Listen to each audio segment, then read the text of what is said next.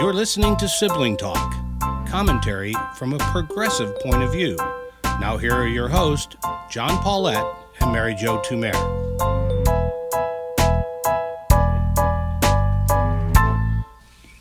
Hello, I'm John Paulette. And I'm Mary Jo Tumer. Mary, you may remember that the Prez wrote a book. Well, he had a ghost written for him. I guess not uncommon. A lot of guys do that.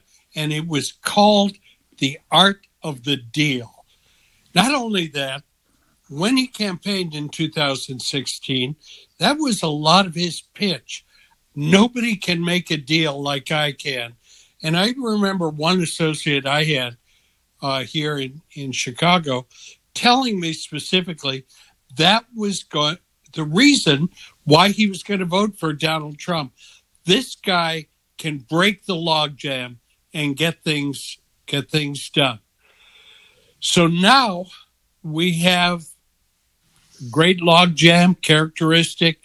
Democrats passed in the Congress, the House of Representatives, passed a relief bill 2.5 months ago. Republicans did nothing with it at all. Now they're in deep disagreement. And where is the deal maker? He's on a 3-day golf vacation. As far as I can tell, he's had nothing to do with these negotiations. Do you see it differently? No, maybe he needs a ghost negotiator. Ah, yes, I like it. Because he sent Mnuchin, and I think it's been Mnuchin who's negotiated on behalf of the White House. And, not that I was ever a big Mnuchin fan, but I do think that he goes at the negotiations in good faith. I don't know why I think that. Just, my sense is that he is there to make a deal if there's a deal to be made. I think the problem that Mnuchin has, and honestly, Trump would have too, even if he were skilled, is the sides are so far apart. And that doesn't even mean McConnell and Pelosi. I mean, within the Republican Party, they're so far apart, they can't find the contours of the deal. No, I think you're exactly right. Because when you use the word sides, what ran through my mind is, what are the sides anymore? Because it appears that there's two groups within the Republican Party. And I wonder if one of them isn't in a way aligned with Trump's chief of staff.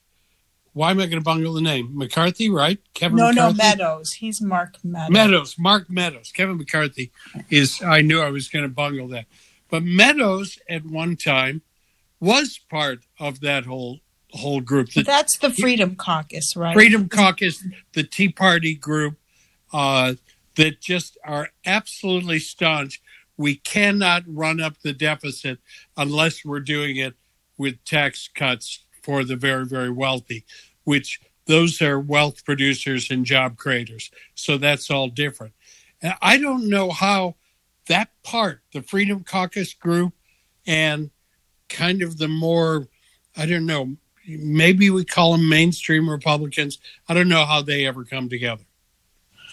I don't either. And I mean, that's been McConnell's challenge to manage those people. And, in the House of Representatives, ultimately, that's why Boehner stepped down. He was right. Like, I can't manage this herd of cats. But McConnell has had a unifying force in save the Trump presidency so that we get the courts, we get the deregulation, and we get the tax cuts. And that has animated that group and held them together. He hasn't had to face this kind of issue with them. Yeah, and let's think of a couple of things here specifically.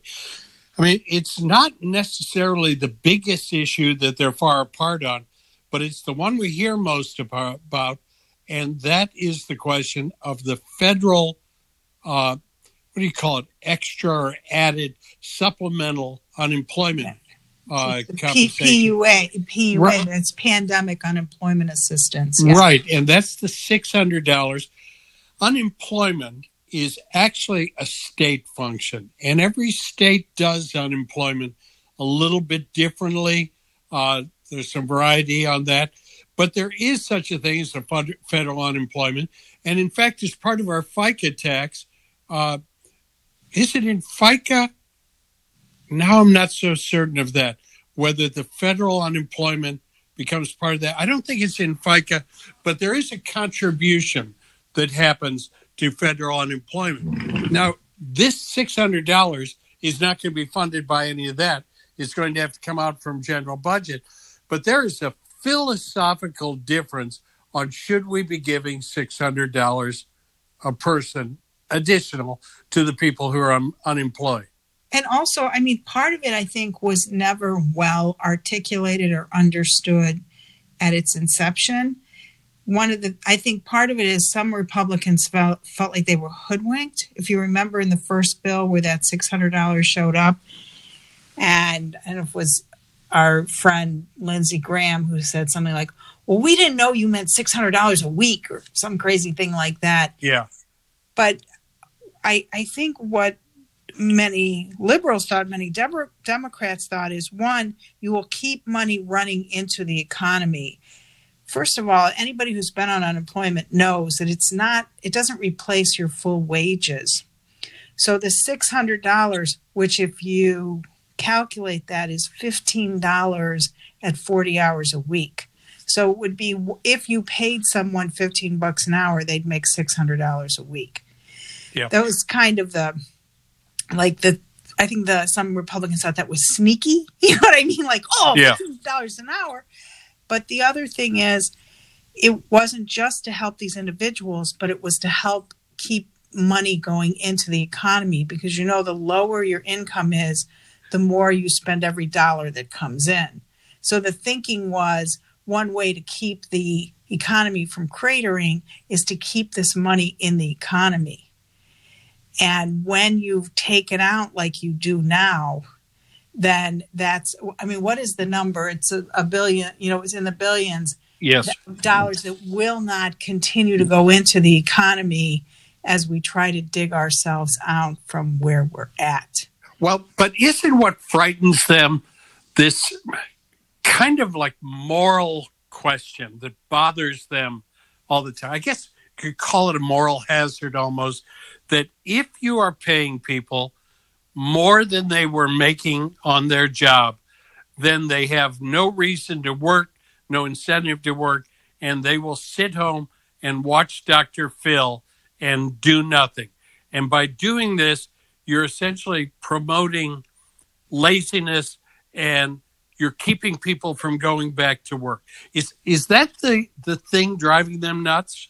It is. It's driving them crazy, but it's such a misunderstanding of how things are really working. In other words, many people, and I don't know which one of the schools did this research, but many people actually are still making less or making close to what they were making when they were working. The people it really helped and got them above where they were was benefits that were being given to gig workers and part-time workers, and they still were getting $600. It wasn't a portion of what they made. It wasn't prorated. But I think back to your point, this fear is that people work only for money and don't understand that we work for a lot of other reasons besides just money. Some of the economic reasons we work is for health insurance. Yep. So that $600, $2,400 a month is not going to get you your health insurance at what it costs you to get it from your employer. The other reason people work is their sense of self and satisfaction and identity. And so maybe you think, well, why would somebody working as a waitress feel that way? Only lawyers and doctors feel that way. But we all value our work and what that means about us as a human being. So, and part of it is we've found from people who have been quarantined, is some of it's just getting out of the house, the camaraderie, the whole thing that work gives us. So I think it's such a small way to view work and money as it's associated with work. But I do agree that's their fear and their argument. What's interesting to me about that is that doesn't extend to the other group of people that they've given money to willy-nilly, which is these businesses through PPP. Some who needed it and it helped them. Some who just gouged. It took the money they didn't need. And is there no moral hazard associated with that? Well, I know. And so that's one of the great issues on it. And it's one of the ones we have to wonder. We hear from people, I hear from newscasters asking, the Republicans said, well, maybe 200. Democrats are saying keep 600. What if we cut it in the middle at 400? But my read of Nancy Pelosi has been to say, no, you're still cutting people by 200. No, that's wrong. And I got to tell you, just for me, I think it's wrong. I would like to see the Democrats hold fast and say, no, it's $600. Isn't it interesting that this is the issue that the Democrats have finally grown a pair on? Yeah. So we have sat back for 4 years, well, 2 really, and watched time and time again, whether it was the impeachment issue, whether it was on the courts, where they just didn't seem to be able to get their mojo. I agree with you. I think the Democrats are in a strong position to say, no, we are going to get what we need to save the economy and to save these individual humans. One of the other big issues that there's a sticking point on is money to cities and states. And the thinking on this, and Trump, again, always saying the quiet thing out loud, said, we're not going to be bailing out a state like Illinois, I'm going to use an example of that, who mismanaged their pension fund, and now we're going to give them money. Not understanding and realizing these are 2 very separate things. Yeah. And you're not, I get that money is fungible and all that, but you're not bailing Illinois out by making sure that they're not laying off police, teachers, doctors, nurses, all kinds of public safety folks, because it's almost like they don't understand the economics of it. If your tax revenue is down, then you have to lay off people in cities and states. It's just simple math. Absolutely it is.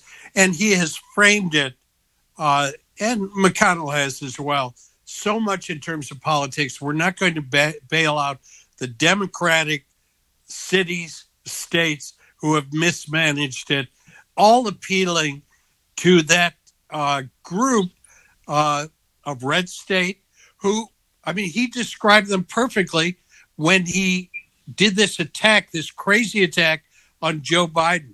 Joe Biden hates the Bible, he hates God, he hates guns, and he hates energy, our kind of energy. So who are we describing here? We're describing a group of people that says, yeah, don't bail out those big cities with all their fat stuff that they give to all of their people and all their guns on the streets. He's once again divided it that way. John, it's that Trump sign, guns, gods, and Trump. Yep. And he put that in a nutshell. And it was funny. I had lunch today with our sister Susie, and we were talking about this. And I said, what's funny is Joe Biden is a very observant Catholic, but there is no risk for him to go after Joe Biden as a Catholic with the evangelicals, because they don't believe we're really Christians. Nope. That's also code. That is also a dog whistle. Absolutely. And so what he does, to kind of go back where we started, rather than exercise this awesome deal-making ability, he says, well, I'm going to put out executive decisions, executive commands, and that'll do it. And I'll put the payroll tax cut, which everybody, both parties have walked away from. I'll take care of all of this. Well, the fact of the matter is he doesn't have that authority to do that. And so it really is just saying, okay, we're going to do nothing, but I'll make a little show that I'm so good at it. Mm-hmm. Yeah, I thought the same thing. Then he may have a pen, but he doesn't have the power of the purse. No, he doesn't. You know, this is really a conversation for another day, but there's this move to increase teaching about civics in high school, like we used to learn. Yeah. And this is a good... Which has happened, in Illinois, it's now mandated, yes. And that's a good thing, because every American, when he says that, should say to themselves, he doesn't have the authority to do that. No. I guess we have to wind up. He was in your city and state, right? Cleveland, Ohio. Yesterday. The trip did not go as well as he would have liked it. No, it didn't, because he got a negative test, or positive with DeWine that turned it out to be negative. And it just... you know, he's trying to win Ohio, but he shouldn't come to Cleveland. He might as well go to Central Ohio, because he's not winning Cleveland. No, and the test that did finally show correctly for Governor DeWine was from The Ohio State University. My alma mater. Mm-hmm. Absolutely. So I just want to say one thing, Mr. President, hang on, Sloopy. Go Bucks. Sloopy, hang on. All right, I'll talk to you. Sibling Talk is a JMP production. Theme song by David Paulette.